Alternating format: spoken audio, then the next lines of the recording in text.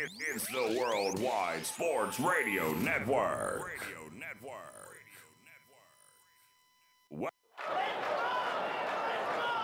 Broadcasting from coast to coast, city to city, coast to coast.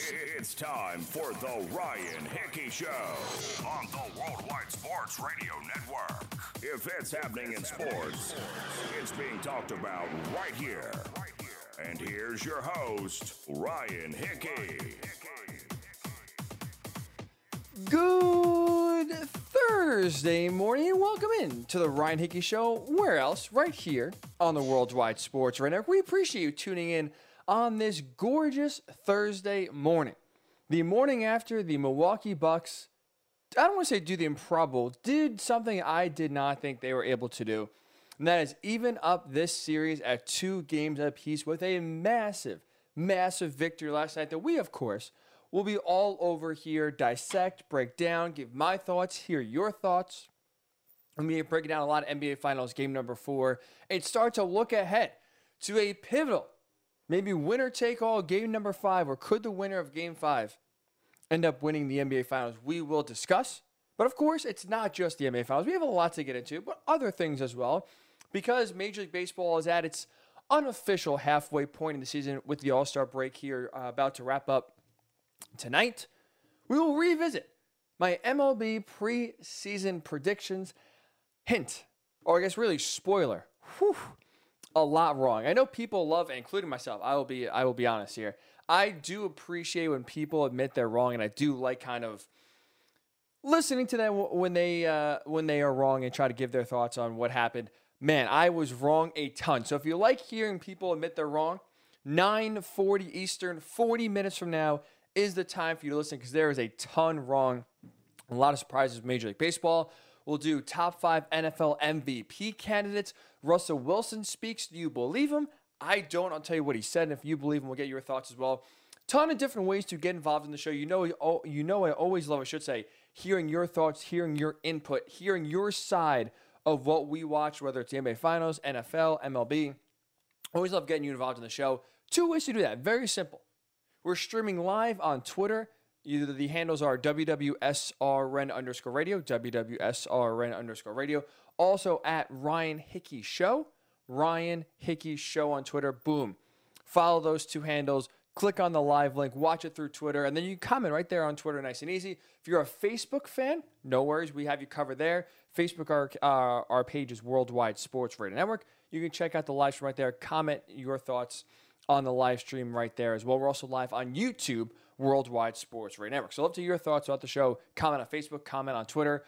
As a reminder, we are coming to you from the Big Italy Pizzeria Studios, where it's great pizza, hot heroes, and phenomenal dinners. Check out BigItalyPizza.com to find a location near you. So we just mentioned it, right? The Bucks with a huge Game 4 victory last night, 109-103. They even up the NBA Finals at 2 games apiece. The home team has won all 4 games so far. And kind of watching last night and kind of thinking about how to attack game number 4, there was a common theme, I thought, in last night's game. But not only last night for Milwaukee, but really this entire postseason, their theme has kind of held strong, and it really showed again last night. And that is the theme of resilience. Mark Jackson and Jeff Van Gundy, 2 tremendous broadcasters on ESPN who did the game last night, they brought it up, and I really liked the word that they used in resilience, because that's what this entire postseason has been for Milwaukee. Right? Let's not forget game number 1, the first game of the playoffs against the Heat, a team, their nemesis that eliminated them in the bubble last year. Jimmy Butler going off in that series, knocking the Bucks out early. And then if you remember in that game, Jimmy Butler, game on the line, down by 2, drives right past Giannis Antetokounmpo, 2-time MVP, Defensive Player of the Year, scores the basket to tie the game, send it to overtime. And I'm like, okay, maybe here we go again. Heat are in, the Bucks' head. Maybe this is now a turning point in the series. Chris Middleton hits a big jumper in overtime to win it. Bucks win that game. They obviously end up sweeping the Heat. Next series, the Bucks fall down 0-2 to the Nets. Then after winning both games at home, fall down 3-2 after Kevin Durant had that all-time performance with no help from anyone else, mind you, on the Nets. They get that W. go up 3-2. But as we know, Bucks win game 6. Bucks win game 7. Then you lose in the next series. You lose game 1. Boom, adversity again. Then you lose Giannis in game number 4. Win those 2 games without Giannis as well. And now, as we just mentioned in the finals, they dropped the first 2 games in Phoenix. Rally to win the next 2. This has been a very resilient bunch because it hasn't been pretty this entire postseason run, but it has been a very resilient bunch the Milwaukee Bucks have, and it showed again last night, and that's the reason they won game 4. Because they had resilience, and Chris Middleton was able to show the ability to bounce back from an okay game in game 3, a solid first half, scoring 15 points, but really went quiet in half number 2. And he really was huge, obviously, last night for the Bucks. 40 points on 15 of 33 shooting. That 40 points, a career playoff high. And not only did he score a career playoff high in 40 points, right? That's very impressive on his face. But he also did it when the Bucks needed him most. Right? This isn't a game that he's not playing alongside Giannis Antetokounmpo, who, like in game 2, when he scored 42 points, or in game number 3, when he scored 41 points, he's having himself a field day. He is giving the Suns defense fits. Chris Middleton did so where Giannis had, listen, a pretty good game. Don't get me wrong. He had 26 points, 14 rebounds. That's pretty damn good. Compared to what we saw in games 2 and 3, okay, a little bit less. And I was of the thought process personally that, hey, if Giannis doesn't have 35, 40-point nights on a regular basis, I'm not really feeling great about the Bucks' chances. And you had Chris Middleton last night putting that thought to bed, debunking it, scoring, again, 40 points, really when the Bucks needed him most. You had Jrue Holiday really being inefficient all night long. It was the Chris Middleton show when they relied on him, when they needed him the most. Chris Middleton showed up very impressive. And not only did he show up, because, hey, 40 points is really damn impressive, especially in the playoffs. He was able to show up late in the game, crunch time, an area that the Bucks have struggled with this postseason. And down the stretch, the last 3 minutes, 2 minutes, minute of the game, that's where he was at his best. Think about this. The final 2 minutes and 15 seconds of this game, a pivotal game. Well, if you're the Bucks, if you think about it, right, Giannis and company in game 3 talked about how they went into game number 3 with the basically must-win situation in their head, right? You go down 3-0 or 0-3, I guess, in this situation if you're Milwaukee. Series is over. No team has ever come back from a 3-0 deficit in the NBA playoffs. I don't think this is going to be the first time that happened in this postseason. So Giannis admitted, hey, game 3, it was a must-win. Basically, this is the series. If you want to have a shot here, we got to win game number 3. And they got it. And I will say this. They had to have the same mindset for game number 4. Because you drop game number 4 on the at home, I should say. Then have to go on the road to Phoenix with a chance to Phoenix to close out the NBA Finals. We have seen a few 3-1 comebacks in this postseason. The Clippers, most notably, right? Doing so, or I should say blowing 2 leads, last year, the Denver Nuggets come back twice down 3-1. We saw the Cavaliers in the finals do it to the Warriors, erasing a 3-1 deficit. It has happened. Doesn't happen that often, and that's not a position you want to be in. So again, game number 4 for the Bucks. You talk about must win. You don't want to go down 3-1 going to Phoenix for the Suns to have a chance to win the NBA Finals. This was a must win for Milwaukee. And down the stretch, in a very tight game, it wasn't Giannis that was the one, putting Milwaukee on his back. It wasn't Jrue Holiday. It wasn't Brook Lopez. It was Chris Middleton, who in the final 2 minutes and 15 seconds of this game outscored the Suns by himself 10-4. 10-4, he outscored and made every clutch bucket himself to where the Suns had no answer. Finished the fourth quarter with a total of 14 points. So again, 14 out of the 40 points in the fourth quarter. Scored 10 points the last 2 minutes and 15 seconds of the game. Every clutch basket the Bucks needed, he delivered. And this is also on the back and on the heels of, on the other side, right? If you're the Bucks watching Devin Booker go off in the second half, white hot in the third quarter, and you have Chris Middleton calmly, collectively making shots and continuing to put the pressure on the Suns. A ton of resilience, very impressive from Chris Middleton, and you had a ton of resilience from Giannis as well. Because, again, we just mentioned, right? He had a really solid game, 26 points, 14 rebounds. The only reason why you could look at that stat line and feel, okay, it wasn't, maybe the best game for Giannis is because what he did the last 2 games before this in games 2 and games 3. Again, like we mentioned, scoring 42 in game number 2 in a loss, and then backing it up with 41 points in game number 3 in a must-win situation. So offensively, he was really solid and very efficient. Defensively, he was grabbing rebounds left and right. But defensively is really where this game came down to, and he made his bones. That block of DeAndre Ayton with just 1:10 left on the alley-oop, where I still don't understand physically how he's even able to be in position to make the play. Like, Devin Booker comes off the screen. It's the only person between Devin Booker and the basket is Giannis. And not only, so now basically Giannis is forced to guard 2 guys at once. You see the lob go up, Devin Booker. Basically, Giannis just turns, doesn't even get a running start, just pivots, jumps, and is able to meet DeAndre Ayton at the rim for one of. Now, I'm not going to say the best block. LeBron James' Game 7 chase down block with just over a minute left or under a minute left in Game 7 of the 2016 Finals by far will be, to me, in my mind, the best block we've seen in NBA playoff history. But it is right there for physically how he was able to do so and where it was in the game. Bucks are up by 2. I mean, that alley-oop goes down. We have a tie game with just over a minute left. Who knows how that changes the trajectory of the game? But as we mentioned, Chris Middleton outscored the Suns 10-4 on his own in the last 2 minutes. If that alley-oop goes down, maybe it takes a little momentum away from the Bucks, maybe it gives a little to Phoenix, maybe this game is 3-1 and this series is over. That could be the block. That could be the play that turns this entire series around. So you have great resilience from Giannis, who, again, was having a pretty good game, but makes one of the biggest plays, arguably so far, the biggest play in the series to give them life and to turn the game around and help them win. And I will give credit to the Bucks. The entire Bucks team deserves credit here because they showed a ton of resilience. Because look, game number 4, it was not exactly like game number 3 where after the first quarter, the Bucks dominated the Suns and won the last 3 quarters. This was a game where it's almost the quite opposite. The Suns won quarter number 1. They were the team coming out hot. And coming out of halftime tied, you had the Suns open up a 9-point lead to start the 4th quarter. And the Bucks are basically trailing almost this entire game. And to go down by 9 early in the 3rd quarter, watching off the heels, mind you, Devin Booker, we talked about how unconscious he was. In the 3rd quarter, Devin Booker went 7 for 7, scored 20 points. 18 points, 18 points in the 3rd quarter alone.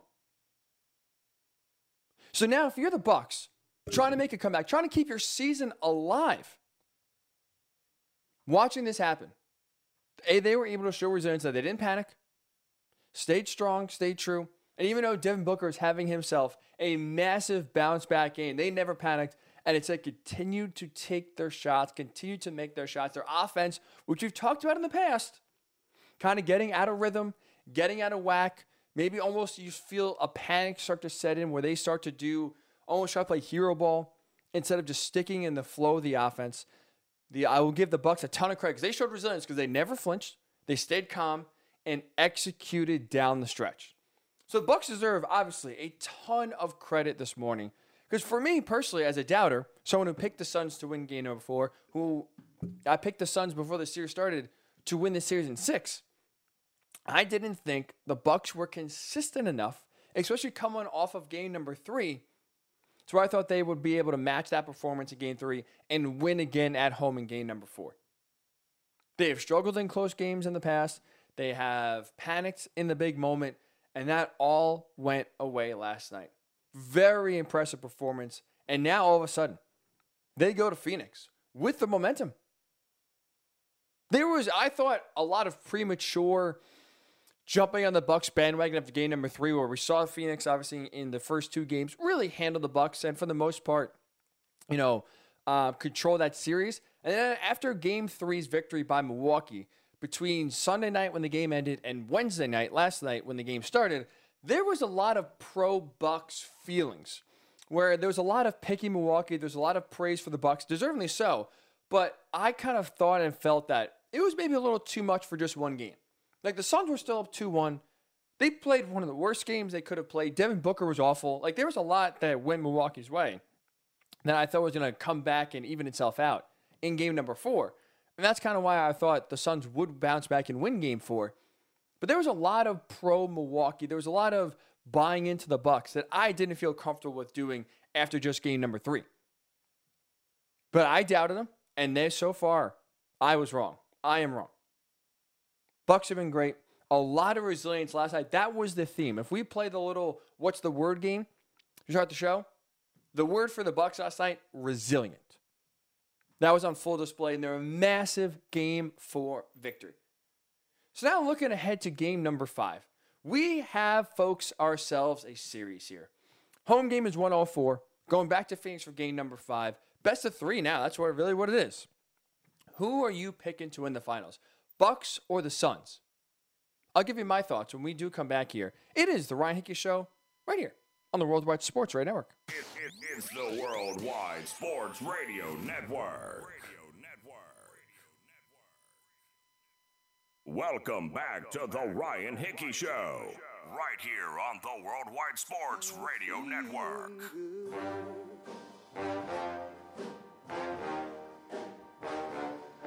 And welcome back into the Ryan Hickey Show on the Worldwide Sports Radio Network. You know who's feeling good this morning. Everyone in the Milwaukee Bucks organization, every Bucks fan at Fiserv Forum last night, and the tens of thousands of fans in the Deer District. It is a good morning if you're a Bucks fan. If you're up early with us, we appreciate it. Sure, even if you're a little tired, you're feeling no pain after that massive victory last night to even the series at 2 games apiece. In a game, especially in game number 4, where I will say game number 4 did mirror a lot of this Bucks postseason run, right? Because part of the reason why I don't want to say I haven't been a Bucks believer, but I will admit I did jump off the bandwagon kind of midway through or towards the end of the Nets series because I just personally could not trust them. I could not, in good conscience, rely on the Bucks to put up a performance that is championship worthy on a nightly basis. And in the Nets series, especially in game number 5, they had the series there, and I thought they blew a massive opportunity. Now, of course, I ended up being wrong. They win game 6, they win game 7. Game number 4, when Giannis goes down in the Eastern Conference Finals against the Hawks, I thought the Hawks had the advantage. Couldn't have been more wrong. Games 5 and 6 go Milwaukee's way. Down 0-2 in the finals. Even though I started with the Bucks, with the Suns in 6, I still feel confident Phoenix would win. And now we are sitting here with the Bucks evening up the NBA Finals at 2 games apiece. The home team has won all 4 games so far. And like I mentioned, Bucks now, even though there's a long break in between games, heading to Phoenix with momentum for game number 5. So now that we have ourselves a series, who are you taking? I started with the Suns in 6. I'm not sure if you picked the Suns. Are you wavering now? You feeling strong? Or are you going with the Bucks? And if you pick the Bucks, how are you feeling? You must be feeling great, I'll tell you that.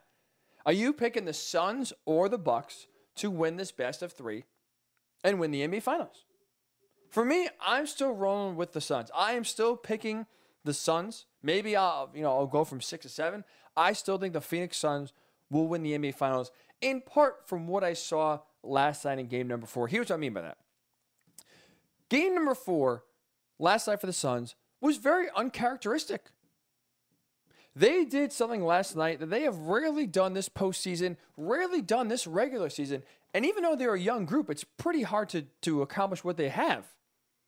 They have rarely beaten themselves in the postseason, right? They don't really turn the ball over. They make a lot of their shots. They're efficient. They don't have many dumb fouls. But all of that happened, all that came to a head last night. And I personally think, and Michael Wilbon said, and I agree with him, the Suns gave the game away last night. They had that game won. They were up by 9 early in the 4th quarter. And for all different reasons we're going to get into here, they gave that game away. But I think those mistakes, those errors that they committed in game number 4 are correctable, are fixable, and I do think they'll be cleaned up by the time game number 5 rolls around on Saturday night in Phoenix. So let's start with the turnovers. Very, very sloppy game with the basketball for Phoenix, right? And those turnovers were huge catalysts in helping Milwaukee get back into this game. The Suns had 17 total turnovers in game number 4, one of the highest they've ever had in the regular season this year. Tied for the most they've had in a playoff game this year. You have to go back to game number 2 in the first round against the Lakers, which is 2 months ago. Was the last time they had 17 turnovers in a playoff game. So very uncharacteristic for a team that takes care of the ball very well and does not give the other team many opportunities. But a big reason for the 17 turnovers, a big reason for the sloppiness was Chris Paul. 5 turnovers he had last night. And again, talk about uncharacteristic. You go through his games this season. He's played in 70 regular season games. Obviously, he's played in most of the postseason games as well, outside of the 3 that he missed for being in the health and safety protocols, or the 2 he missed, in the health and safety protocols. He has turned the ball over 5 times or more this entire season, just 5 times. He historically, and this year is no different, has been a great handler of the basketball, does not turn it over. His assist to turnover ratio is always extremely high. But last night was not the case. Right? He had some awful, awful turnovers, especially late. Like the last turnover number 5 he had last night. Late in the game, under a minute left, or he slipped on the floor by his own doing, lost control of the basketball and turned it over to Jrue Holiday, with just 32 seconds left, down by 2. That's the game right there. You know, that's it. We could talk about the Giannis block, and that was massive for the Bucks in terms of momentum, in terms of keeping this game or keeping their lead, and could have easily, when we look back at this, whoever wins it, well, I should say the Bucks win, we could end up looking back at this block as the series-changing play. But let's also not forget, after the block, the Suns defensively got to stop. They got the ball back. And Chris Paul taking up the court, slips and falls, turns it over, and there's basically your ball game. So the turnovers are very un-CP3-like and very un-Suns-like in game number 4. I believe it will be cleaned up for game 5. I know Chris Paul looked tired. I know his legs looked weary, and maybe that was a bigger reason and a larger part for the turnovers. He's had 15 turnovers now the last 3 games. Again, very un-CP3-like. I do think this will be cleaned up for game number 5. Going home will help the Suns. And I don't think we'll see 17 turnovers again in game number 4. Or in game number 5, I should say. How about crunch time play, too? Just another thing where the Bucks were tremendous in game number 4 down the stretch, while the Suns struggled. That is not usually how things go. Right? When you look at now, 2 minutes, 7 seconds left in this game last night. Game is tied at 99. The Bucks took 4 shots, made 2 of them from the field, hit all 6 of their free throws. They executed it basically about as well as you could have asked down the stretch there to close out a game. So the Bucks were making their shots. The Suns didn't. Even though they made the same number of jumpers, 2 out of 4, or 2 out of 6, excuse me. They had the costly CP3 turnover. You had the Giannis block on DeAndre Ayton. You had, even though one of those baskets, Chris Paul just got a layup with like 2 seconds left, so really we shouldn't even count that one. But the Suns weren't making their shots, while the Bucks were. And the Bucks were also doing the small things. The defense, the blocks, the steals, hitting their free throws to not give the Suns a chance to come back in the game. And we talked about before, we'll bring it up again here. Chris Middleton by himself was better than the entire Suns team down the stretch. He outscored them 10-4 by himself in the final 2 minutes and 15 seconds of this game. Now, a lot of credit to Chris Middleton. Again, he has shown up in the clutch before in this postseason. He has lifted the Bucks tremendously, and he did so last night, really without the help of Giannis at all. Giannis had a very solid game, but especially down the stretch, it was the Chris Middleton show, and he did it all himself. The thing I will say, though, about that is I'm not sure how sustainable it is when you are relying on just one player to basically win you the game down the stretch. And that goes to the reason why on a normal level this year, the Bucks, and even going back, if you look at this core, going back to the 2019 series against the Raptors, going back to the bubble last year against the Heat, this team is really not a good clutch time team because of what we just mentioned. They are extremely reliant on one player, Chris Middleton, to create and make the shots. Even though Giannis is a superstar, Giannis is a 2-time MVP, Giannis is the best player in the Bucks, one of the best players in all of the NBA. He's a superstar, right? But there's a reason why, even though Giannis is the best player on this team, we have consistently on the show talked about how Chris Middleton is the most important player on this team to win a championship. Because down the stretch, in close games, it's Chris Middleton taking the shots. It's Chris Middleton with the pressure on him to create and win the game for the Bucks, not Giannis. Right? Usually in the NBA, the superstar on the team is the one getting the shots late. Kevin Durant with the Nets, LeBron James with the Lakers. We've seen Devin Booker with the Suns. Any superstar that plays usually has the ball late in his hands, especially in the playoffs, the chance to win the game. The Bucks are really the only team you can kind of point to here that once it gets late, they take the ball out of their superstars' hands. Let's look. The final 3 minutes and 40 seconds of this game, and we just mentioned it was a close game down the stretch. The final 3 minutes and 40 seconds of this game, Giannis took 0 shots. Didn't attempt a field goal, didn't make a field goal, didn't go to the free throw line. He basically was not involved in the offense at all, basically the last 4 minutes of the game. It was Chris Middleton, Chris Middleton, Chris Middleton. Now, look, I understand you kind of play the hits like that's for us in radio. That's what they tell you to do. Play the hits. Talk about all the biggest storylines. That's what people want to hear about. That's what people want to talk about.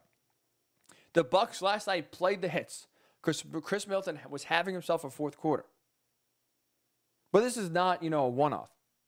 This is what the Bucks do down the stretch. They rely on Chris Middleton and Chris Middleton alone to continually make big shots late to give themselves a chance to win. Whereas you look on the other side, the Suns, I understand, again, Game 4 was not their best performance. Game 3 obviously did not go their way either. But the Suns at least have depth in scoring that you have multiple options down the stretch where it's not just one player and you hope he makes the shots. If not, you're kind of screwed. They have Devin Booker. Obviously, we saw last night was going off, but he can hit shots late. He has hit some clutch shots. Chris Paul, as we know, has been a tremendous closer at all different points in this postseason. Cam Johnson is a very good sharpshooter. DeAndre Ayton has made a few clutch baskets this postseason. The point is the Suns have a lot of different guys they can go to get it done late. Whereas for Milwaukee, now you're looking at a best of 3, it's just Chris Middleton.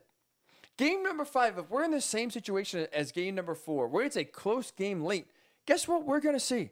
The ball going and cycling through Chris Middleton. Giannis is not going to be factored in a way unless it's through an alley-oop, unless it's through a post touch where he has a mismatch. It is Chris Middleton they rely on to either make or break the game, win or lose the game.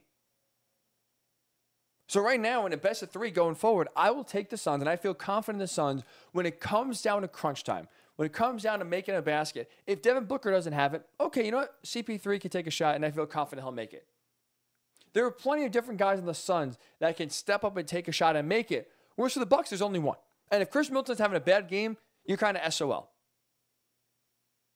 So I think going forward here, the Suns will straighten out their game 4 woes, or their late game woes in game 4, and be better down the stretch. Another reason why I am believing so far in the Suns in the series. Turnovers, I think they'll clean those up and be better. Late game situations, I think the Suns will improve. Fouls, look, officiating is obviously part of the game. And we know, especially last night, fouls had a massive impact on the game. Now, I'm not saying the officiating was pro-Milwaukee. I'm just saying in general, Devin Booker did not do a good job of giving himself a chance to stay in the game. Because the game changed. Let's call for what it is. Devin Booker is white hot in the third quarter. The game changes when he picks up his 5th foul early on in the fourth quarter. 10 minutes and 50 seconds left in this fourth quarter. Boom, Devin Booker whistled for his 5th foul. Probably the worst timing you could ever have. Because guess what? By that point, up to that point, he had 38 points in the game. And he is coming off a third quarter where he literally didn't miss. 7 for 7 from the field, 18 points scored. He helped the Suns go up by 6 by the time he recorded that 5th foul. So when he sits out for almost half the fourth quarter, your best player, really the only one, by the way, who's feeling it, Chris Paul's having an off shooting night. Jake Crowder isn't consistent. DeAndre Ayton is not scoring a ton.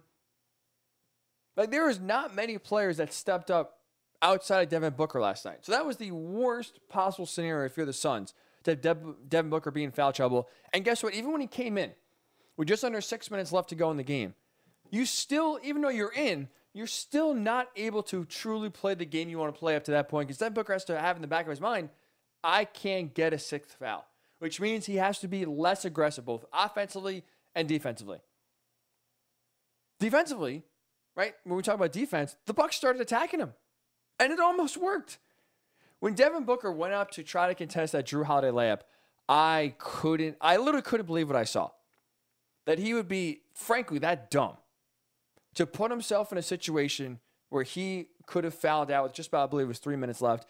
And frankly, he should have fouled out and got a gift from the referees at postgame. Admitted, yeah, we missed that one. Yeah, Devin Booker did foul me, you didn't call it. I couldn't believe it. Those are almost automatic on a fast break when you have a defender try to contest a layup, that it's a foul. So it almost worked where the Bucks were attacking him defensively, almost got him to foul out. But even though he didn't, as you saw, he only scored 4 points in the fourth quarter and didn't have, one, was not in the same rhythm, obviously for sitting down for almost half the fourth quarter, and then wasn't able to be as aggressive offensively when he was on the court because he had to make sure in the back of his mind, hey, I can't foul out of this game. So I think Monty Williams, the big adjustment for him is helping Devin Booker play smarter. He just did with DeAndre Ayton, right? We just saw DeAndre Ayton get in foul trouble in game number 3. Game number 4, he was able to fix that, and he was able to stay in the game a lot longer. I think we have the same effect here where Devin Booker is going to play smarter and not put himself in a position to where now all of a sudden he has to play the foul game and sit for long stretches of time. That really throws off the momentum for him and kind of throws the entire offense of the Suns out of whack. So I think game 5 and the rest of the series, that'll be fixed. And look, let's just call for what is the final one here. Suns have home court advantage. They've been a really good home team this entire year. In this series alone, the home team has won all 4 games. So now in a best of 3, tied 2-2, you have the Suns with 2 of the 3 games at home. 8-2 is their record so far in the postseason this year. They've had one of the best home records in the NBA during the regular season, 27-9. That's a huge boost.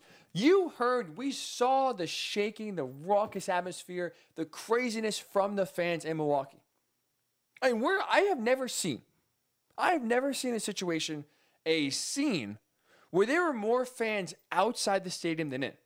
There's been close, we've had 5,000, 10,000 fans outside stadiums watching games.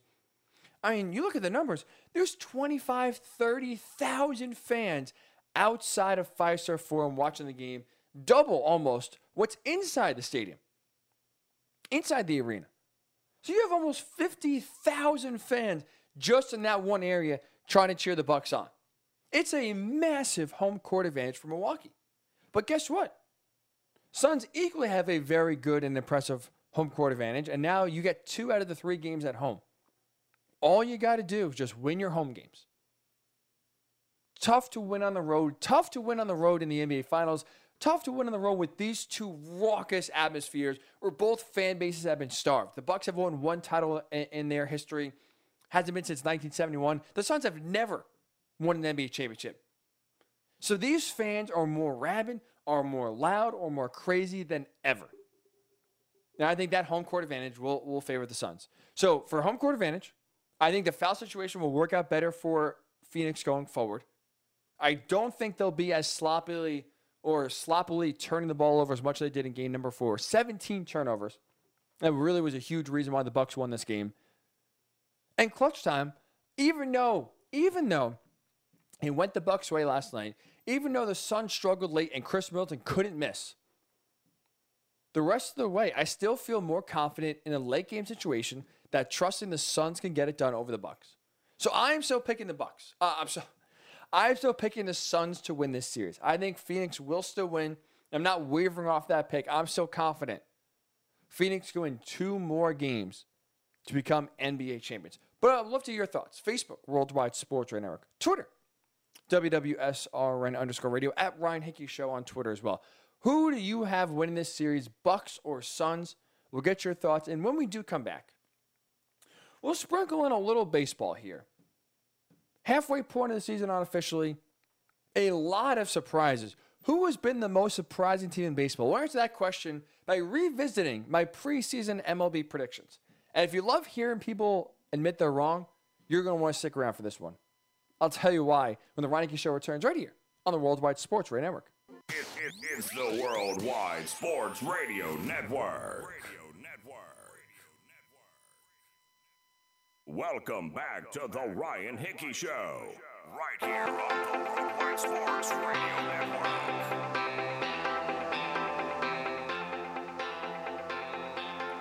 We are back here on the Worldwide Sports Radio Network. We will circle back to game number 4, Bucks Suns, in a little bit here. Give you my thoughts for game number 5. I still have the Suns winning this series. Games 3 and 4 have not gone Phoenix's way. They're going back home. That should help. A great home team. The home team has won all 4 games in this series. I am still sticking with the Suns. I'd love to hear your thoughts. Do you agree, disagree?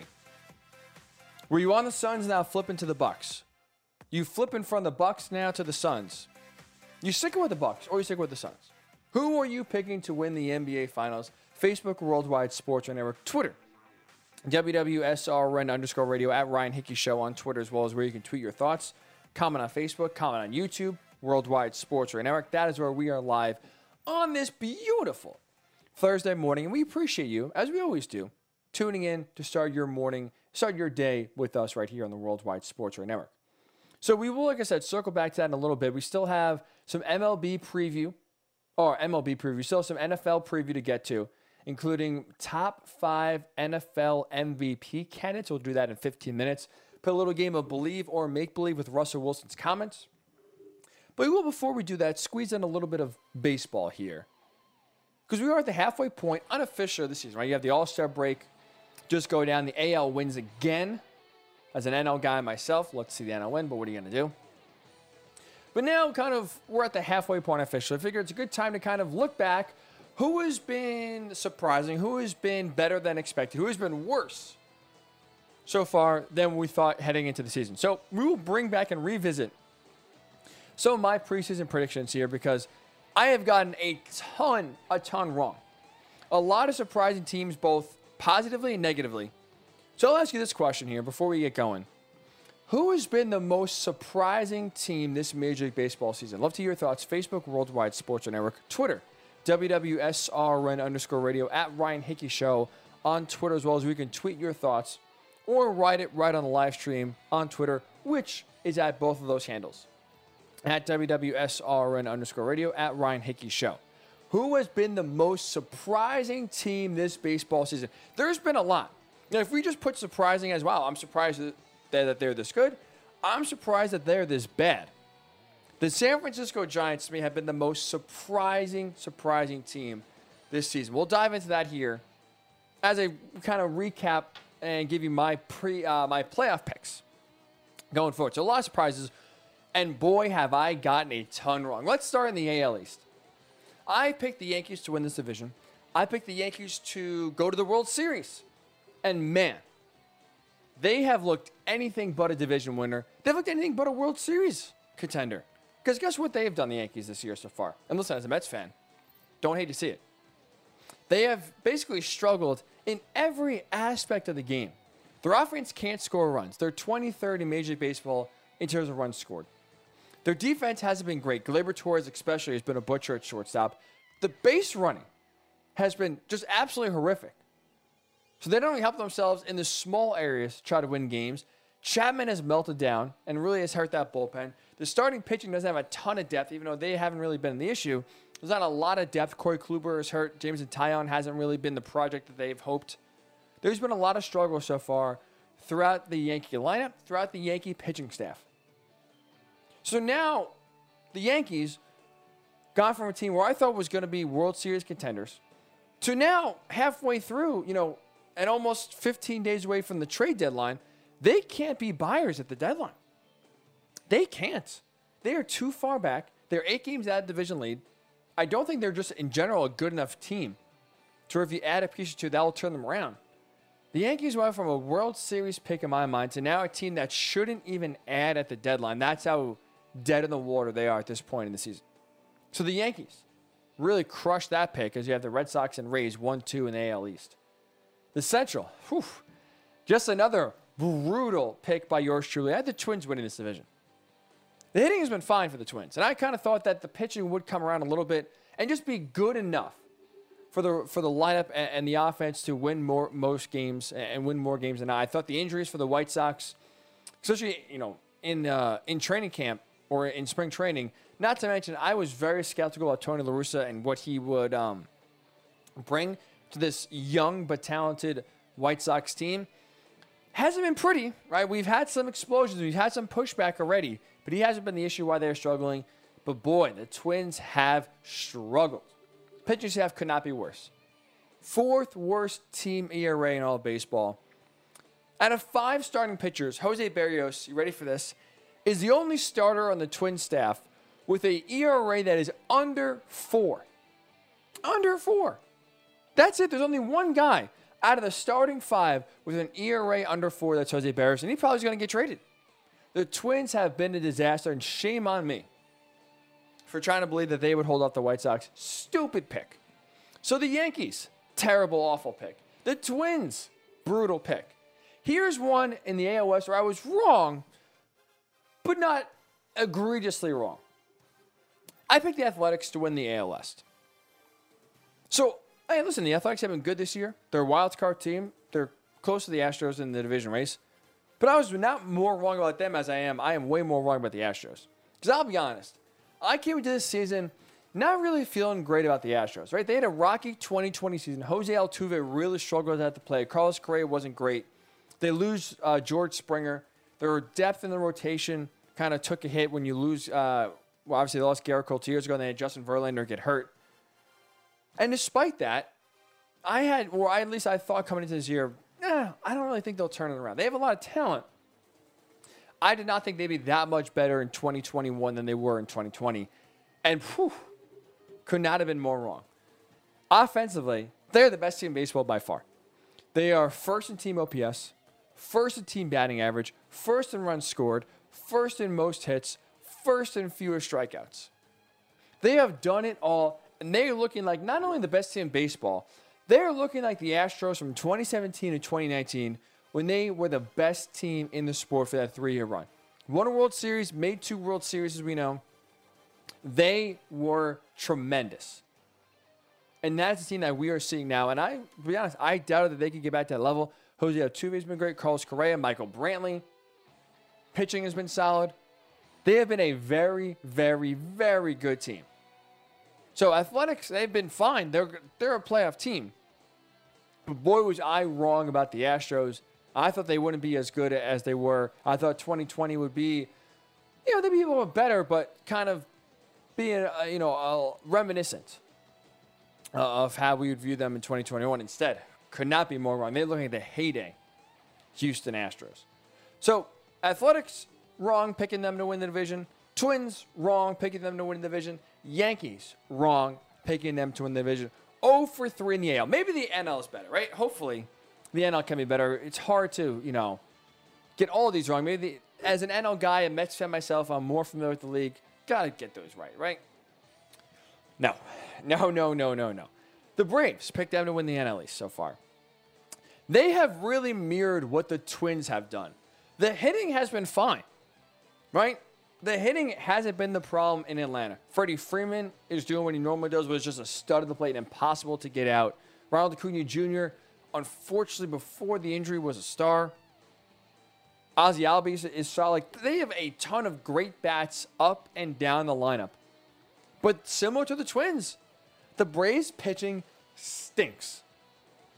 17th in team ERA, which doesn't really do it justice, because that's, okay, middle of the road, fine. You're a little bit obviously worse than you are better, but you're basically down the middle, right in that middle group of teams. Bullpen, though, has really been the biggest issue and a huge issue now for the Braves. 21st in team ERA. They have blown 13 saves. The bullpen's been anything but reliable, anything but solid. It's been a total disaster right now. And even though the Braves are scoring, the bullpen can't hold on to those leads. And now, going forward in the second half of the year, with the unfortunate Acuna Jr. injury news where he tore his ACL out for the rest of the year, it's tough. Braves right now are not in first place. They're hovering around 500. Don't think a turnaround's coming. Mets are in first place. I hope they stay that way. Listen, this is a prediction I am glad I'm wrong about. But I thought the Braves continue their dominance, and they made it to the ALCS last year and should have went to the World Series. Blew that to the Dodgers. I don't think, and I don't see the Braves turning around. That prediction, I believe, will be 0 for 4. The NL Central, I'm going to give myself a little bit of a break here. Right? You don't have to. Fine. That's fine. I get it. If I was in your spot, I probably wouldn't give the host a break either. The NL Central by far was the one I felt the least confident in about any team. There was no team I liked in the NL Central because they're all kind of in the middle. They're all kind of just blah. The Cardinals made a nice splash with Nolan Arenado. That team, there's still a lot of holes. The Brewers, after a solid 2019, an awesome run where they were one of the best teams in baseball, go to the NLCS. Disappointing 2020 season. The Cubs, the Cubs are going to be sellers at the deadline. The Cubs were a team that weren't even sure what their direction was going to be heading into this season. So I think the Cardinals almost just as a default. All right, you get the Nolan Arenado trade. They're trying to win. I'll go. Cardinals are always usually a very solid team. I'll go with them. But the Brewers, give them credit, have jumped out in this NL Central lead, a large part because they're pitching. They have had a dominant pitching staff. Corbin Burns has been really good. Brandon Woodruff has been solid. The bullpen has been extremely tough so far. Where you get a lead, and they get a lead, and they have plenty. They don't give it up. Very rarely do they do. And really ironically, because you have Christian Yelich, who was the NL MVP 2 years ago, or you have some big names in that lineup and some really talented players. But of course, because it's the NL Central, the addition of Willy Adames, about a month into the season for the Brewers, of course, that is the catalyst.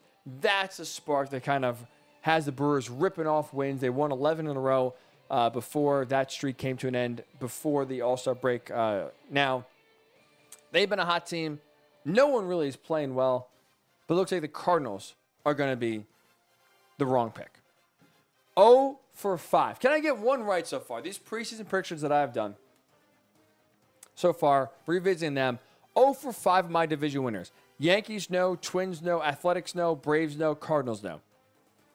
I went, NL West, I went chalk. There was no way I was going to pick a team other than the Dodgers. Now, why the hell would I pick? Listen, I like the Padres. I think they're a playoff team, and I picked them to make the playoffs. I couldn't pick them to usurp, I should say, the Dodgers in the NL West. No shot I was picking the Rockies, the Giants, the D-backs. But I'll give the Giants credit. We talked about it before. I'll ask you this question. I'll ask it again. Who has been the most surprising team so far throughout this first half of the MLB season? The answer is the San Francisco Giants. I still can't comprehend how good they've been. They have 57 wins right now, the most in baseball. They have the highest winning percentage. They have been a tremendously talented and tough home team. Right? They don't lose at home. They have one of the best home records in all baseball. And to their credit, they have 57 wins. They are leading currently the NL West by 2 games over the Dodgers. And they're doing so, not by smoke and mirrors, not by feasting on bad teams or having the benefit of an easy schedule early on. They're 24-17 against teams over 500. They have a winning record and a solid winning record over some of the best teams so far they've played in baseball. Now, with that said, I do think they'll cool off a little, and I do think the Dodgers will end up winning this division. I think this will be the only division winner I get right. 2 games so far, so the Dodgers are right there. They've had a slow start, a little injuries, some guys slumping. I do think when it's all said and done, we enter postseason playoff time, the Dodgers will win the NL West. But man, what the Giants have accomplished cannot be overstated. It has been incredible. Never saw the success coming from San Francisco that they're having right now. So 6 division winners I picked. 5 have been wrong so far. And really the 6th, because the Dodgers aren't in first place. I do think the Dodgers will win the NL West when it comes down to it. I don't have faith that any of the 5 teams I picked, Cardinals, Braves, Athletics, Twins, Yankees, will win their division. Really crushing it here on the Ryan Hickey Show. Going 1 out of 6 with division winners. How about MVP? All right, well, that'll be the final preseason prediction that we'll revisit here. MVP. Did I get any of these correctly? Well, I'll give myself some credit. I got the team correct. In the AL, I had Mike Trout. I think the team is correct. I think an Angels player will win MVP this year. The only issue is going to be Shohei Ohtani. Leading the league in home runs at 33. 4-1 on the mound, a sub-4 ERA. He's been doing it with the bat. He's been doing it with the glove. Doing it at the plate. Only player in Major League Baseball history to be selected to the All-Star team as both a pitcher and a hitter. He is doing it both ways. He is the AL MVP. The NL, I had Mookie Betts. Kind of did go a little chalk there, I'll be honest. But right now, I don't think I'm wrong here. NL MVP is Jacob deGrom. He has been historically dominant so far this season. His ERA is sick. No one can even touch him. The biggest thing that's gotten Jacob deGrom's way so far this year has just been his injuries. Having these weird little cramps and aches and creaks kind of roll into his arm. Other than that, he has been untouchable this year. The best pitcher in baseball continues to get better. That's what Jacob deGrom is doing. So we're going to have, most likely, two pitchers. One of them just hit in Shohei Ohtani. Two pitchers win the MVP. 0 right. And Mike Trout or Mookie Betts, neither of those guys, I think, will win the MVP. So who has been, in your mind, the most surprising team in a good way or a bad way? Positively or negatively? Because, you just heard my takes and my thoughts there. I have a ton of predictions wrong. Which means teams have surprised. The Yankees, to me, I am honestly very surprised they have struggled as much as they have. I am very surprised the Astros have been as dominant as they have been. Plenty of surprises. For me, the answer is the Giants. Love to hear your thoughts. Facebook, Worldwide Sports Network. Twitter, WWSRN_radio. At Ryan Hickey Show on Twitter as well. When we come back, we got some NFL news to dive into here. We are doing our NFL preview, right? We're going to do kind of top 5 lists every single show leading into the football season. Next, we'll do top 5 MVP candidates. We've only had 2 running backs the last 15 years win the MVP award. With that said, in my top 5, I do have a running back. I'll tell you who it is when the Ryan Hickey Show returns right here on the Worldwide Sports Radio Network. It's the Worldwide Sports Radio Network. Welcome back to the Ryan Hickey Show, right here on the Worldwide Sports Radio Network.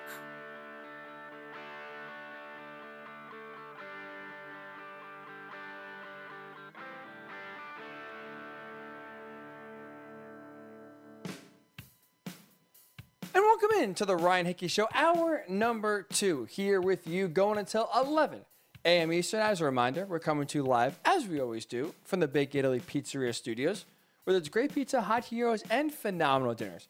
Check out BigItalyPizza.com to find a fantastic location near you. 15 minutes from now, Russell Wilson went on the media tour this week, spoke with Dan Patrick, spoke with The Ringer, and basically gave us an update into his life after earlier this year, what happened when he was on the Dan Patrick Show, started voicing his frustration with the offensive line, with Pete Carroll not getting enough say, and he basically went on the record and talked about now how things have changed in Seattle. He made 2 interesting comments that I kind of want to get your thoughts on. We'll play a little game. Do you believe Russell Wilson, or is it make-believe? Is he lying to us? We'll do that in 15 minutes or so from now. But before that, it is time for our NFL preview segment. We do this every single show. Little top 5 list of all different aspects of the game to get you ready for the 2021 NFL season. Training camp's just about 2 weeks away. So let's kind of, for this week, for this show, how about we get ready for a fun conversation, the MVP conversation, right? We always love talking about NFL MVPs, who the best player is going to be, who is in line to have a big season, who is going to be the player of the year. And could there be any surprises? Right? Aaron Rodgers last year was a huge surprise coming out of not nowhere, but coming off of an okay 2019 season, and he explodes onto the scene, takes the league over by storm, and does win the MVP award this year. So who could be kind of that guy?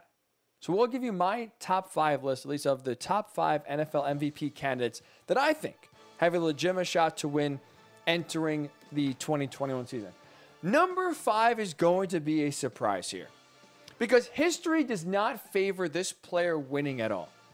the last 15 years, basically we could call the NFL MVP award the best quarterback award. Because out of the last 15 years, 13 winners have been quarterbacks. The other 2 have been running backs. Adrian Peterson, 2012, LaDainian Tomlinson, 2006.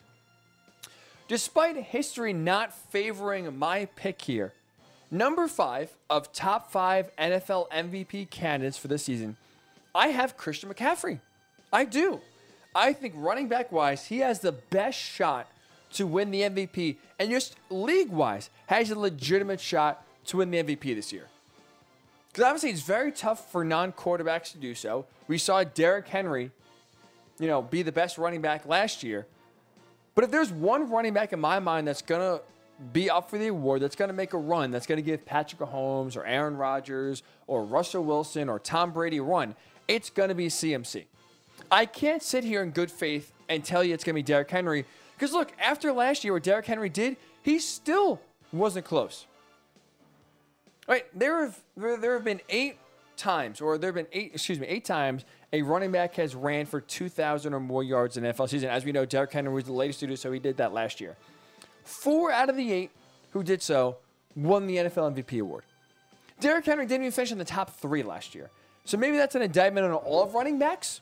But for me, I can't sit here and tell you Derrick Henry is going to be a top 5 NFL MVP candidate when he ran for 2,000 yards last year, had a career year, and didn't receive 1 MVP vote despite making history.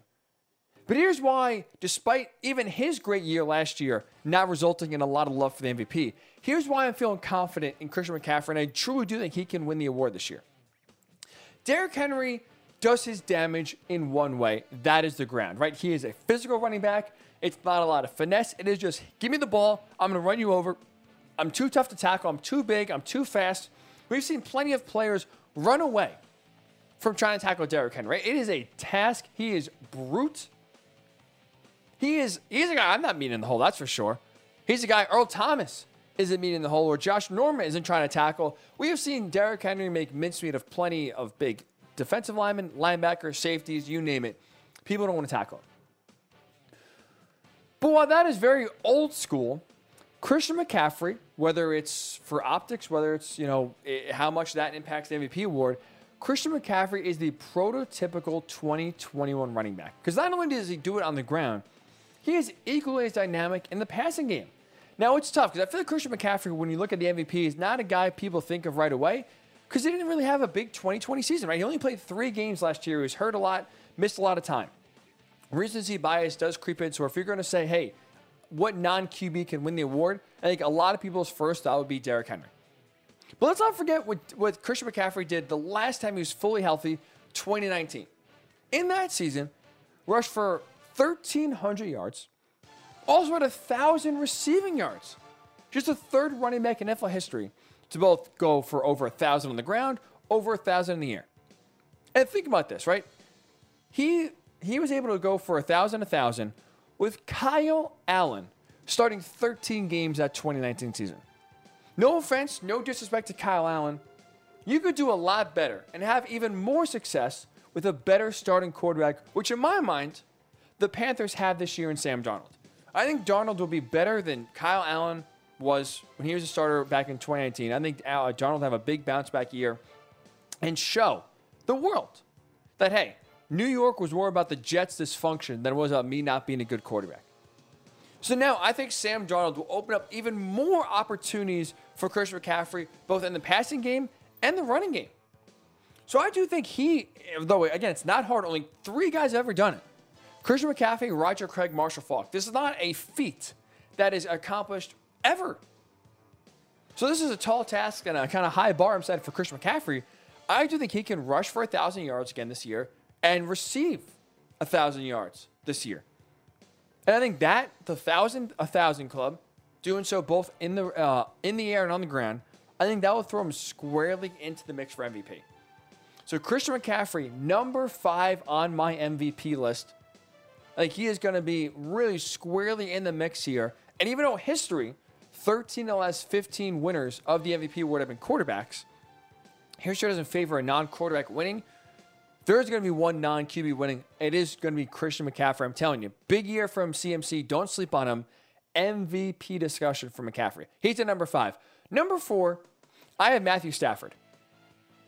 Now, it's interesting because now as we kind of creep closer and closer to the NFL season, it seems like finally Matthew Stafford is getting on people's radars and honestly gaining the respect he deserves. When the trade first went down, boom, right away, I thought, okay, the Rams are legitimate Super Bowl contenders. I think it's the Bucs in the NFC 1, Rams right there too. I have the Rams behind the Chiefs and the Bucs as the 3rd best team in the NFL. I feel like I'm on an island though. I feel like I'm in the minority in thinking that.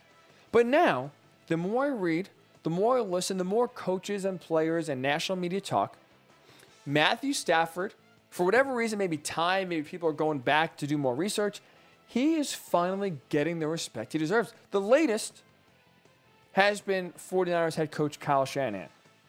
He talked about last week how underrated Stafford is, and not only that, how badly he wanted him on the 49ers before the Rams struck a deal. So obviously you have Jimmy Garoppolo there. This was before the Trey Lance draft. Obviously this is back in January when this went down. And now you have Kyle Shanahan basically, he was desperate to get Matthew Stafford on the Rams. So it's unfortunate, or on the 49ers. It is unfortunate that Matthew Stafford's career has largely been in oblivion because Detroit has been so bad. There haven't been many resources there. The coaching has been awful. The organization is dysfunctional. So even though he's put up big-time stats, he's been overlooked, and it's almost like his career has been hidden because the Lions have been so bad. Like, think about it. Matthew Stafford right now, he is the quarterback, or I should say, Matthew Stafford is the fastest quarterback in NFL history to throw for 20,000 yards, 30,000 yards, 40,000 yards, 45,000 yards. This guy breaks a ton of records, but does so with no one paying attention because the Lions stink. So he's a really damn good quarterback that really, outside of Calvin Johnson, never got the necessary support to translate those stats into wins.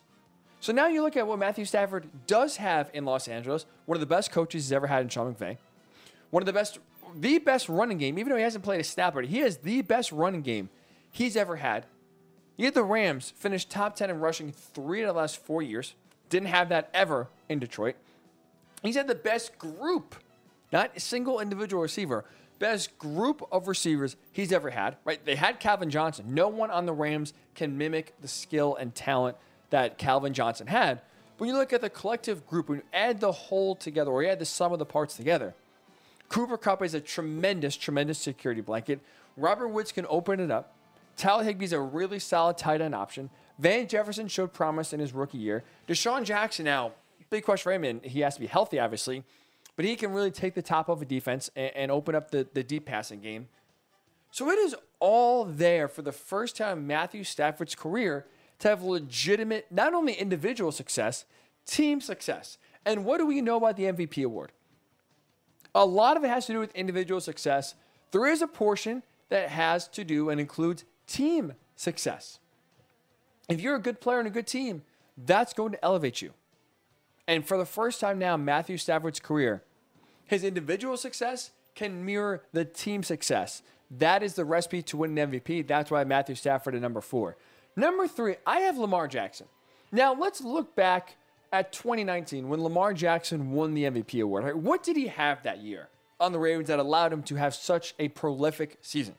He had an elite offensive line. He had an extremely efficient both run and pass game.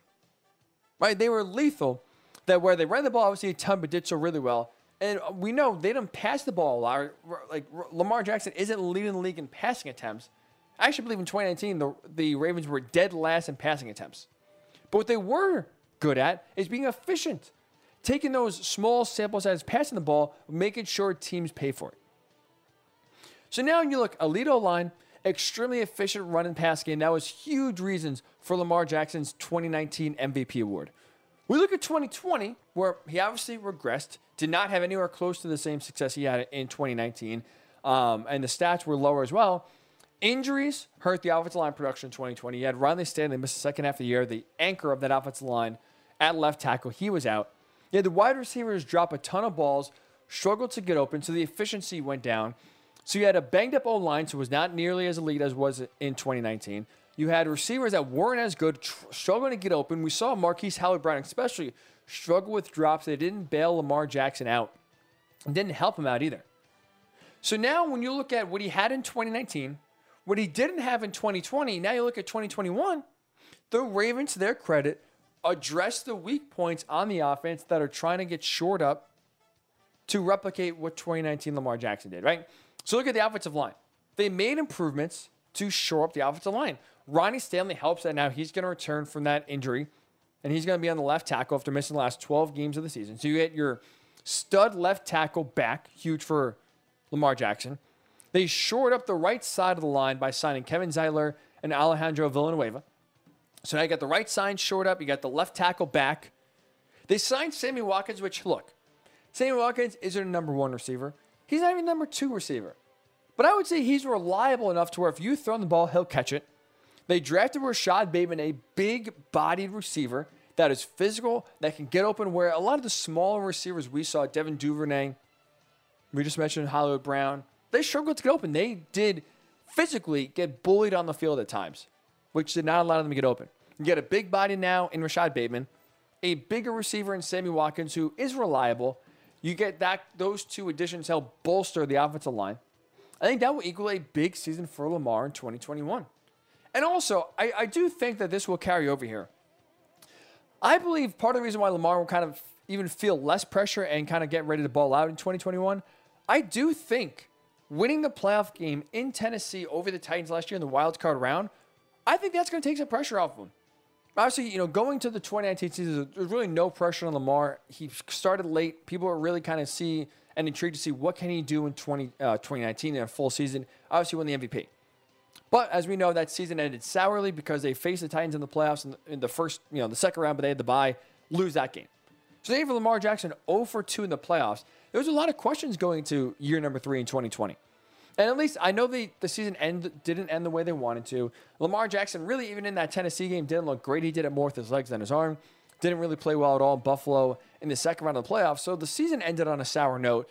But I do think kind of that playoff win will take a little bit of pressure off Lamar Jackson, calm him down a little bit, and allow him to play more loose and more free, which I believe will be a big year and result in a big year for Lamar Jackson. So top 5 NFL MVP candidates. Who are your top 5 NFL MVP candidates? Facebook, Worldwide Sports Network, Twitter, WWSRN_radio, at Ryan Hickey Show on Twitter as well. My top 5 so far: Christian McCaffrey 5, Matthew Stafford 4, Lamar Jackson 3. I have Tom Brady at number 2. Now let's look at what Tom Brady has. We're going to, go a little blast in the past here. He has won the MVP 3 times: 2007, 2010, 2017. Quickly, that obviously, as we know, that 2017 went 16-0. You had Randy Moss, Wes Welker both go for over 1,000 yards. Brady threw for 15 touchdowns. Tremendous. 2010, you had that gifted and tremendously talented tight end duo of Rob Gronkowski and Aaron Hernandez. 2017, that was kind of more of a default year.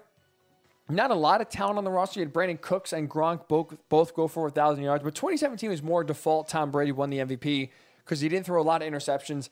And really no one else played well quarterback-wise to get precedent and jump over Tom Brady. But now, so I bring up 2007, Randy Moss, Wes Welker. 2010, you had Aaron Hernandez and Gronk. 2017, you had Cooks and Gronk, but not a ton of talent offensively. You look at this 2021 Bucs team, this is the most balanced and deep team offensively Tom Brady's ever had. Let's look. The offensive line will be a top 5 unit this year. They are very solid, and you're going to get better. Ronald Jones, Leonard Fournette was a solid running back combo that, combined rushed for over 1,300 yards in 2020. You return Mike Evans, Chris Godwin, Rob Gronkowski, Antonio Brown. This is by far the deepest and most balanced team Tom Brady's ever had, including that 2007 Patriots team. And last year, again, we talked about all the lack of offseason, lack of familiarity, trying to learn a new offense and new players. He still threw 40 touchdowns last year, more than Patrick Mahomes. Threw for 4,600 yards last year. And that was really despite not feeling comfortable until after the bye, which was week 14. So yeah, Tom Brady's going to have a huge, huge, huge year. Most talent he's ever had. He's finally familiar and comfortable in the offense. Big year coming for Tom Brady. He's at number 2, but I got to show respect to right now the best quarterback in the NFL. Patrick Mahomes, to me, is still the number 1 NFL MVP candidate heading to this season. He's still the best QB to win. He's still the best QB in the NFL. Think about it. Similar to what we talked about with Lamar Jackson, how some weaknesses last year were short of heading to this year. Same thing for the Chiefs.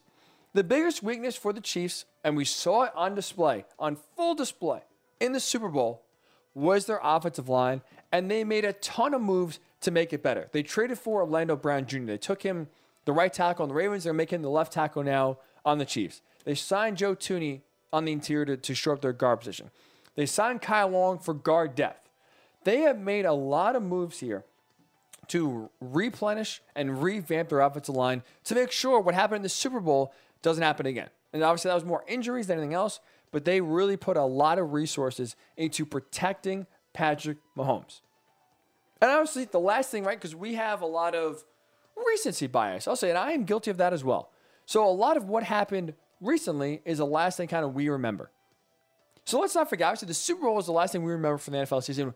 The last image when we hear about Patrick Mahomes is him running for his life. Every single play, getting the ball, dropping back, and there's 2 or 3 Buccaneer defenders right in his face. But let's not forget, if we go just past the Super Bowl and look at his 2020 overall in totality, he still finished second in passing yards, 4,780. He could have surpassed 5,000 passing yards if he played in Week 17. Right? He only played 15 games. He sat out the last game of the year. So he could have went over 5,000 yards again. He threw for 38 touchdowns last year. He had the second fewest interceptions of any quarterback with just 6. And he was second in QBR. So this is a guy who had a maybe quote-unquote down year that still was at or near the top in a ton of different categories for quarterbacks. Andy Reid is back. Eric Bieniemy is back. Tyreek Hill, Travis Kelce, Clyde Edwards-Helaire. Every single weapon skill-wise is back for Patrick Mahomes. That, to me, is the reason why he is the number 1 pick for NFL MVP. If I had to put money down, one guy, I know the odds aren't great because Patrick Mahomes is the favorite. There's a reason why he's the best quarterback in the NFL. It's a quarterback award. Patrick Mahomes, number 1 candidate for NFL MVP. I'm curious your thoughts here. Facebook, Worldwide Sports Radio Network. Twitter, WWSR, Ryan_radio, at Ryan Hickey Show on Twitter as well. Do you have Patrick Mahomes as the number 1 candidate for NFL MVP? Or do you have someone else? And could there be a non-QB in the mix? If there was one non-QB candidate you had to nominate, you had to put a few bucks down to think that will win the NFL MVP, who do you think it is? For me, it's Christian McCaffrey. Love to hear your thoughts again. We can get him at Facebook, Worldwide Sports Network, Twitter, WWSR_radio, at Ryan Hickey Show on Twitter as well. We'll get your NFL MVP candidates when we come back. And also, speaking of NFL MVP candidates, a player not on my list of top 5, but a quarterback, a dynamic, prolific quarterback. He had some words to say about what his offseason was. Do you believe him or do we not believe him? Play a little believe or make believe when the Ryan Hickey Show does return on the Worldwide Sports Radio Network. It's the Worldwide Sports Radio Network. Welcome back to the Ryan Hickey Show, right here on the Worldwide Sports Radio Network.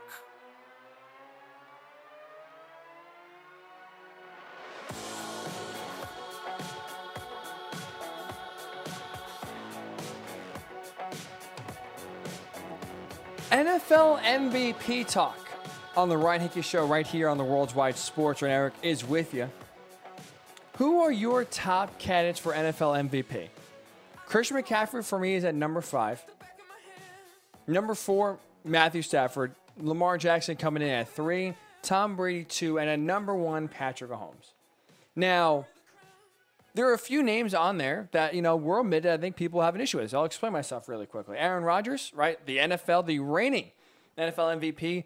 Not a top 5 NFL MVP candidate. 2 reasons for that.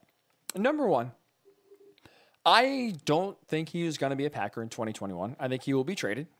I think that's going to happen Well, at some point, we'll see. It's kind of now in the Packers' court. I would be shocked, floored, if he actually does suit up for Green Bay and play in 2021. So for me, tough to kind of play some of your best football when you're getting traded to the Broncos or the Washington football team or whatever team that wants to make a move for Aaron Rodgers a month before the season, maybe even a little less.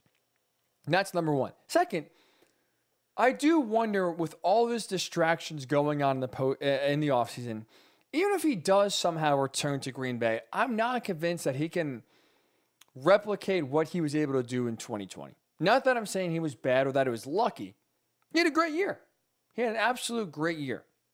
I just wonder, kind of that year coming out of nowhere, if you will, after a few pretty good years, if he can replicate that again. I don't. So that's why he is not in my top 5. I don't have Deshaun Watson. Obviously, his legal issues are a major reason why. Also, not to mention, and that's another guy whose future with his current team is in serious doubt. Will he play this year? We don't know if he gets traded. When will he be traded? Will he be on the field? Will he even be on the field? Another reason why I omitted Deshaun Watson, despite his tremendous 2020 year on a terrible team. And there's one more quarterback I did not put on this list that I think could get some pushback. Russell Wilson. And I saved it for last on purpose because I want to kind of get into this next topic here. Because Russell Wilson, as we know, has had an interesting offseason, to say the least, right? He goes on Dan Patrick, basically says, my offensive line, I don't want to be hit as much.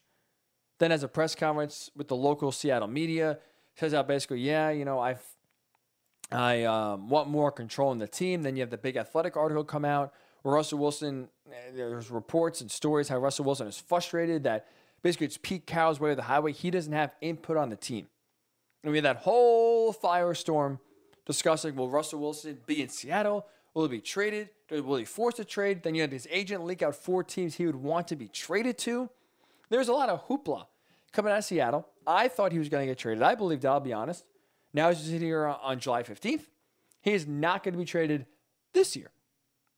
But earlier this week, on the Dan Patrick show, in one instance, and talking to the Kevin Clark of The Ringer in another instance, he had a few interesting comments that I want to tell you about, in case you miss it. And play a little game here. Play a little game.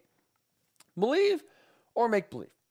I'm going to read you 2 statements that Russell Wilson said this week, talking about not only the Seahawks going forward in 2021, but also his relationship with Pete Carroll. Do you believe it? Do you believe what Russ is saying? Or do you think he's just full of it? And even though now, they're not going to get traded, is this going to be a bigger issue going forward? So comment number 1 I want to ask you about, whether you believe or not believe. When speaking with Dan Patrick, Russell Wilson said his relationship with Pete Carroll is the strongest it's ever been. Basically highlighted, how all this offseason noise brought them closer together. They are on the same page. And Russ says, at least outwardly, him and Pete's relationship has never been stronger. Do you believe that? Or is it make-believe? For me, my answer, make-believe, and here's why. I still don't view Pete Carroll and Russell Wilson as an equal partnership. That's what Russell Wilson wants, right? He wants say in the offense. He wants say in the game plan. He wants say in personnel. That would mean him and Pete Carroll, in a way, would be on similar ground, similar footing when it comes to decision-making for the team. I don't think, though, that's actually how the partnership is. I still think it's a boss and employee relationship. And as we know, I know and you know, in the working world, in the non-NFL world, there's not many collaborative bosses out there that listen to employees, that take their feedback, that seek out their feedback when making decisions about budgeting or what moves to make, or should they let somebody go, or should they bring in somebody new, right? The boss, usually in a classic workplace setting, says the rules, makes the rules, and expects the employees to follow them blindly, right? We've all had issues with our bosses one way or another. They say basically it's my way or the highway. They're the boss, you don't get fired, fine, I'll do it. Begrudgingly, but you do it. That's what led to Russell Wilson kind of being frustrated this offseason and having it get to a point where he felt like he had to speak out against the organization, because if not, nothing was going to change. That's the entire genesis of the reason why Russell Wilson voiced his frustration. It wasn't about the offensive line. It had something to do with it, But he was more mad that Pete Carroll basically was his way or the highway, and Russell Wilson, despite being one of the best quarterbacks in the game, a top 3 NFL quarterback, didn't have the say, didn't have the voice and the power that maybe he should have. But I don't see that relationship changing. I still think it's Pete Carroll, the boss, Russell Wilson, the employee. So they mended fences now, right? You have Russell Wilson saying, oh, me and Pete are tight. Obviously, he's talking about the offseason, how it got blown out of proportion. He thinks in his mind maybe it's a whole lot of noise, but really he never thought it was kind of close to getting traded. And now he's just focused on the season, happy to be there. I will say this, despite publicly speaking and saying the right things, I don't really see Pete Carroll changing his stripes. Do you? I'll say this. He's 70. He'll be turned 70 years old in September. Pete Carroll is a guy that I view as someone set in his ways. One of his ways that he truly believes in, I think is personally in the NFL, in today's current NFL, wrong. He still believes defense wins championships. Right? Isn't that the whole reason why the second half of the year he reined Russell Wilson in, reeled him in? So even though he was cooking, even though he was throwing a ton of touchdown passes, he wanted to limit the turnovers. He was afraid that all the turnovers were going to hurt his defense. And even though they're scoring a ton of points, the defense wasn't good. And to limit him, give the defense a shot here. So Pete Carroll reined in the offense, fired Brian Schottenheimer, despite the fact that Russell Wilson liked Schotty as an OC. Even after the season ended, he wanted him around. So Pete Carroll still got his way last year, still has gotten his way his entire career. So I'll ask you this question. Do you actually think Pete Carroll will change now? 70 years old, he's won a Super Bowl, he's been to 2, he's won national championships at USC. He has done things his way, and to his credit, it's been successful. But to win a Super Bowl now in today's day and age, you have to adjust. It is an offensive-driven league. Right now, Pete Carroll set in his ways that defense still wins championships. So even though publicly Pete Carroll is saying the right things, me and Russ are on the same page, Russell Wilson saying our relationship has never been stronger, I think we'll be fine. If a rough patch hits this season, if the offense is sputtering, if they're in maybe a 2 or 3 game losing streak, if they have another early postseason exit like they did last year, where they lost to a backup quarterback in John Wolford, and Jared Goff, who Sean McVay wanted no part of, where if he could suit up, I'm sure he would have played quarterback over Jared Goff, who had a broken thumb, and you lose to that Rams team at home. If a rough patch hits, I think Pete Carroll will panic and go back to what he knows best. Defense wins championships, which means he would not allow Russ to cook again. Now, there have been positive discussions and there's been positive PR that Russ likes the new offensive coordinator, Shane Waldron. Even though he didn't approve the Brian Schottenheimer firing, he likes the new offensive coordinator. But I'll say this, even though he likes him now, he might like him in the first half of the season if he's throwing a ton of touchdown passes again and the offense is opening it up. If Pete Carroll tries to rein in Russell Wilson again, they'll have another blow-up. That will be, the final nail in the coffin for divorce between Pete Carroll and Russell Wilson. So they could say their relationship is stronger than ever now. I'm telling you, the first time Pete Carroll tries to rein in the offense, try to put handcuffs on Russell Wilson again, just like we saw last year in the second half of the year, we're going to have this all over again. This is going to be a year-by-year basis. The last thing I feel confident saying is that Russell Wilson will finish his career as a Seahawk. Because as long as Pete Carroll is there, it's going to be Pete's way or the highway. Defense wins championships. Offense just basically don't get in the way. And right now, that's going to lead, I think, to Russell Wilson truly getting frustrated if nothing changes. Even though they're saying outwardly something has changed now, if nothing actually does change tangibly, we'll be sitting here this time again next year talking about Russell Wilson on a different team. So his first comment about him and Pete having the stronger relationship, stronger than it's ever been, I think is make-believe. I do. I think when rubber hits the road here, when we have an issue where there's 2 forks, Pete's going to go back to the defensive route and be conservative on offense. That's going to drive Russell Wilson crazy. We're going to have another issue where they're both going to be publicly feuding about which side is right, trying to strangle power and rip power from another. So that's the first thing. Comment number 2. He was talking to the Kevin Clark of The Ringer. And he said, I've liked this offseason a lot. Russell Wilson said the Seahawks have it all to win the Super Bowl. They have all the pieces necessary to win the Super Bowl. Believe or make believe? For me, that's a believable statement. I do think he's correct in saying that. The Seahawks have had a solid offseason. They have, in some ways, listened to Russ and given him what he wanted because they added Gabe Jackson to bolster their offensive line. They were able to re-sign Chris Carson. They added Gerald Everett, a solid tight end, which they really have been missing for a while out there in Seattle. You pair him now with DK Metcalf, Tyler Lockett. This is a Super Bowl caliber team right now on paper. So Russ is right. They have it all to win. There is a caveat here, though, that I do want to throw in there. When I say I believe this comment that Russ is right, that the Seahawks are a Super Bowl caliber team. They have it all. Seattle has it all. They will be in the Super Bowl mix if, and only if, this is the caveat, if Russ is allowed to cook.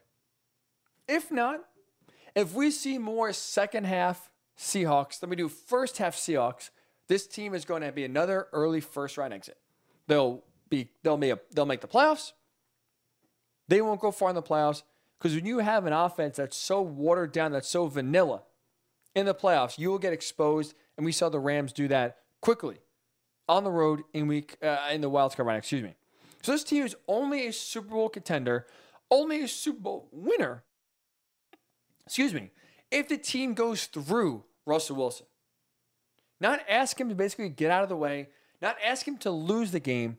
This team is Super Bowl caliber if it's led through Russell Wilson. Because let's not forget, let's look at last year. As soon as the clamps were put down on the offense, that's really when the season was over. They're winning games, but they were never viewed as true Super Bowl threats in the second half of the year because the offense was hard to watch. So even though the defense, which was historically bad the first 8 games of the year, did improve down the stretch the last 9 games of the year if you include the playoff game. When Russ was forced to dial it back, they didn't have a shot. Because guess what still wins in the NFL? Offense. Good offense still does beat good defense. So when you look at what the Seahawks, when Pete Carroll reined it in, when he put the handcuffs on Russell Wilson in this offense, basically wanted him to play careful football. We're not going to be aggressive. We're just going to take 3 yards in a cloud of dust. The Seahawks averaged just 22.7 points per game the last 9 games of the year. Even though the defense improved, that isn't winning you a Super Bowl. That equals a first round exit in the playoffs. So yeah, Russ is right. They have the talent on paper to win a Super Bowl. They absolutely do. It's only now up to Pete Carroll to either let Russell Wilson win you a Super Bowl, or if you're afraid of that, result in probably a first round exit and probably result in your quarterback leaving town. If you let Russ cook, this is a Super Bowl team. If not, if you treat him like Ryan Tannehill or Kirk Cousins or Daniel Jones, if you treat him with kid gloves, if you are cautious around the offense, you are not winning a Super Bowl. You're not. You're absolutely not. So let's hear your thoughts. Do you think in your mind, are the Seahawks Super Bowl contenders? Are they legitimately up there with the Bucs, with the Chiefs, with the Rams in winning a Super Bowl, or are you not believing it? Even though the pieces are there, do you not trust Pete Carroll to get the most out of this team? Do you think this team, while good, could have another early postseason exit like we saw last year? Love to hear your thoughts. Facebook, Worldwide Sports Network. Twitter, WWSRN_radio, at Ryan Hickey Show on Twitter as well. We'll get your thoughts, and when we come back, we'll circle back game number 4 in the books. Bucs even this series at 2 games apiece. Who are you feeling confident moving forward to win the NBA Finals and now a best of 3 situation? I'll tell you who I'm picking to win the finals when the Ryan Hickey Show does return right here on the Worldwide Sports Radio Network. It's the Worldwide Sports Radio Network. Welcome back to the Ryan Hickey Show, right here on the Worldwide Sports Radio Network.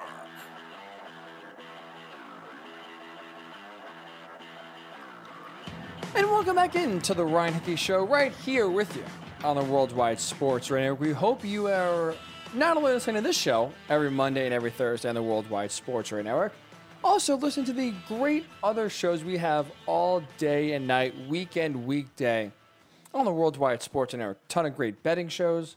As you hear Aaron Marks on this network a lot, host, every Wednesday and Thursday night, 9 to midnight. Also hosts a Weekend Crunch. He does it all here, weeknights, weekends. Wise Guys. There's a ton of great shows on this network, and easily the best way to stay up to date and in tune with all of them is by liking and following our social media handles. Facebook, Worldwide Sports Network, is where you can find us there. Throw us a like. You get an update every time a show goes live. Twitter, WWSRN_radio, WWSRN_radio. While you're on there, maybe you want to throw me a like, a favorite, or a, holy cow, a like, favorite. How about a follow? We'll go with that. Maybe not after just that butcher job. At Ryan Hickey Show on Twitter. We're on YouTube, Worldwide Sports Radio Network. Website, worldwidesportsradio.com. And our app, the easiest, simplest, best way to find all of our content at the click of a button. That's so easy, right? We love simplicity. We love easiness. The app, WWSRN, if you have an iPhone, Worldwide Sports Radio Network. If you have an Android, is where you can find the great app. So, as we wrap up here on this Thursday morning, quickly, Bucks win game number 4, even this series at 2 games apiece. Going forward now, games 5, 6, and 7. Who's winning? The home team has won all 4 games so far. Who are you picking to win the finals? For me, I am still sticking with the Suns. I still think, despite the fact they've lost 2 games in a row, there's a few things I saw in game number 4 that I think won't carry over for the rest of the series. I think we're specifically only going to be in game number 4. Turnovers. We rarely see the Suns turn the ball over. They turned the ball over 17 times. Last night was a big reason why the Bucks were able to get back in the game. Chris Paul had 5 turnovers himself. Has really struggled of late. This is a guy who historically has been able to handle the ball and take care of it in the best way possible. I don't think, and I'm not banking on the fact that he's going to turn the ball over 5 more times in game number 5 and beyond. I think his ball security will improve. I think part of that was, even he admitted to himself, the sloppy ball handling kind of got out of his rhythm. Wasn't really hitting the shots. I think a lot of that had to do with trying to force feed Devin Booker early after that, that game number 3 in which he struggled a lot, and that worked. 42 points for Devin Booker. But I think it did get CP3 out of a little bit of rhythm. If we get back now going to game number 5, where the offense can really flow and find the open shot, I think that will kind of benefit the Suns and also help CP3 to maybe not force some passes or force some looks for some guys, and instead kind of naturally flow through the offense. So I think turnover numbers will go down for this series. I think that's an anomaly. 17 turnovers in game number 4. Foul trouble, as we know, was huge in putting Devin Booker on the bench, despite the fact he was white hot in this game, scoring 42 points, having 18 of those points come in the third quarter alone where he didn't miss a shot. Had to miss half the fourth quarter, sitting on the bench with those 5 fouls. I think they'll be smarter about making sure Devin Booker is not in foul trouble in game number 5 and beyond. And honestly, I know last night the Bucks were the better team in crunch time, right? Chris Middleton himself, I should say, was the best player in crunch time last night, scoring 10 points the final 2 minutes and 15 seconds of that game, while the Suns as a team were able to muster just 4 points. So Chris Middleton, tie game, late down the stretch, was able to outscore the Suns by himself 10-4. With that said, though, and even though in game number 4 went the Bucks' way in terms of finishing strong, I do think, though, moving forward, the Suns do have our strength, I should say, is finishing late in games, where the Bucks, that's something they consistently have struggled with all season long, or all postseason long. In part because the Bucks only rely on one player, Chris Middleton. That's it. They rely on Chris Middleton late in the game. Either he hits shots and wins in the game, or doesn't, and the Bucks lose. Like, look, Giannis Antetokounmpo, right, best player on the Bucks, didn't take a shot in the game last night, the last 3 minutes and 40 seconds of the game. I'm not even saying that's on Giannis, because they did the right thing in feeding Chris Middleton. But it goes to highlight a bigger point in that late in the game, especially if it's close, Giannis isn't the focal point of the offense, it's Chris Middleton. And the only issue with that is that Chris Middleton is a guy that we've seen be a streaky shooter. In games, from game to game, He has gone on some horrific shooting droughts. He's also been white hot, like we saw last night, scoring 40 points, 14 in the fourth quarter. In game 6, against the Hawks, he was incredible. He scored 20 points in the fourth quarter alone in game number 3 against Atlanta for a big victory. He has multiple times this postseason put the Bucks on his back in the postseason.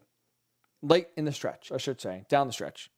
But I do think because the Suns have Devin Booker and Chris Paul and Cam Johnson and DeAndre, they have multiple options to throw them the ball late to try to score a bucket. Whereas for me, the Bucks just have one in Chris Middleton. I think it's a lot to ask of Middleton now down the stretch of these last few games to rely on him every single game to basically win you the game by himself. I think it's a lot. So to me, that's why I think the Suns do have the advantage late in the game. So a lot of things we saw in game number 4, to be honest there, I do kind of view this game as the Bucks won. They played great. Don't get me wrong. I do think the Suns gave the game away, though. The Suns lost this game just as much as the Bucks won it. So going forward, I don't think that will be the case. I do think the Suns will still win this series. I do. I still think the Suns will remain NBA champions and hoist that Larry O'Brien trophy when it's all said and done. I will say, this series and this finals has been incredibly exciting. So much fun to watch. And looking forward to the next 2, maybe 3 games as well, because it's been that great so far. So that'll do for this edition of the Ryan Hickey Show. I do want to give 2 very quick shout-outs here before we do get out. I want to give a quick shout-out to my mother. She does not like the publicity, so I'll keep this very short, I promise. But today is her last day working. Officially retiring. She worked now the last 15 years at a public school near her house in the administration office. July 15th, she's officially hanging it up. So congratulations, Mom. Welcome to retirement. Very jealous now that the rest of your life will be spent relaxing, do whatever the hell you want. Must be very nice. But congratulations, very well deserved. Enjoy the last day of work and enjoy retirement. And quickly, we'll say a very shameless plug here. Very excited. Tomorrow evening, I will have the opportunity to fill in for Zach Gelb on CBS Sports Radio, hosting from 6 p.m. to 10 p.m. Eastern. So usually the only time I get to host is on this great network. A lot of fun here. But now, very thrilled for the opportunity to host on CBS Sports Radio. You can check it out if you want to. And if you're sick of me, if you think, hey, listening to me twice a week is enough, I can't blame you there. But I'll try to get your weekend started, hopefully on a good note. 6 to 10 Eastern, Odyssey app, AUDACY, is where you can check us out. Just type in CBS Sports Radio, cbssportsradio.com. You can listen live. Sirius XM Channel 206. We're on a ton of affiliates nationwide as well. I'm really excited for this opportunity. It should be hopefully a lot of fun. We'll see how the show goes. Hopefully we won't screw it up too much there and get going. But hopefully this is not a one and done. But very excited and very thrilled for the opportunity to be filling in for Zach and get that opportunity tomorrow night, 6 to 10 Eastern. So if you want to check it out, I'll put it on Twitter, Odyssey app, cbssportsradio.com is where you can check out the show as well tomorrow night, 6 to 10 Eastern. So now that will do it for the Ryan Hickey Show on this Thursday morning. Appreciate you starting your morning with us, wherever you're listening, whenever you're listening. We do appreciate that. Have a great weekend. Stay safe. Stay sane. And hopefully I'll talk to you tomorrow. You'll listen to me tomorrow on the Worldwide Sports. Here we go.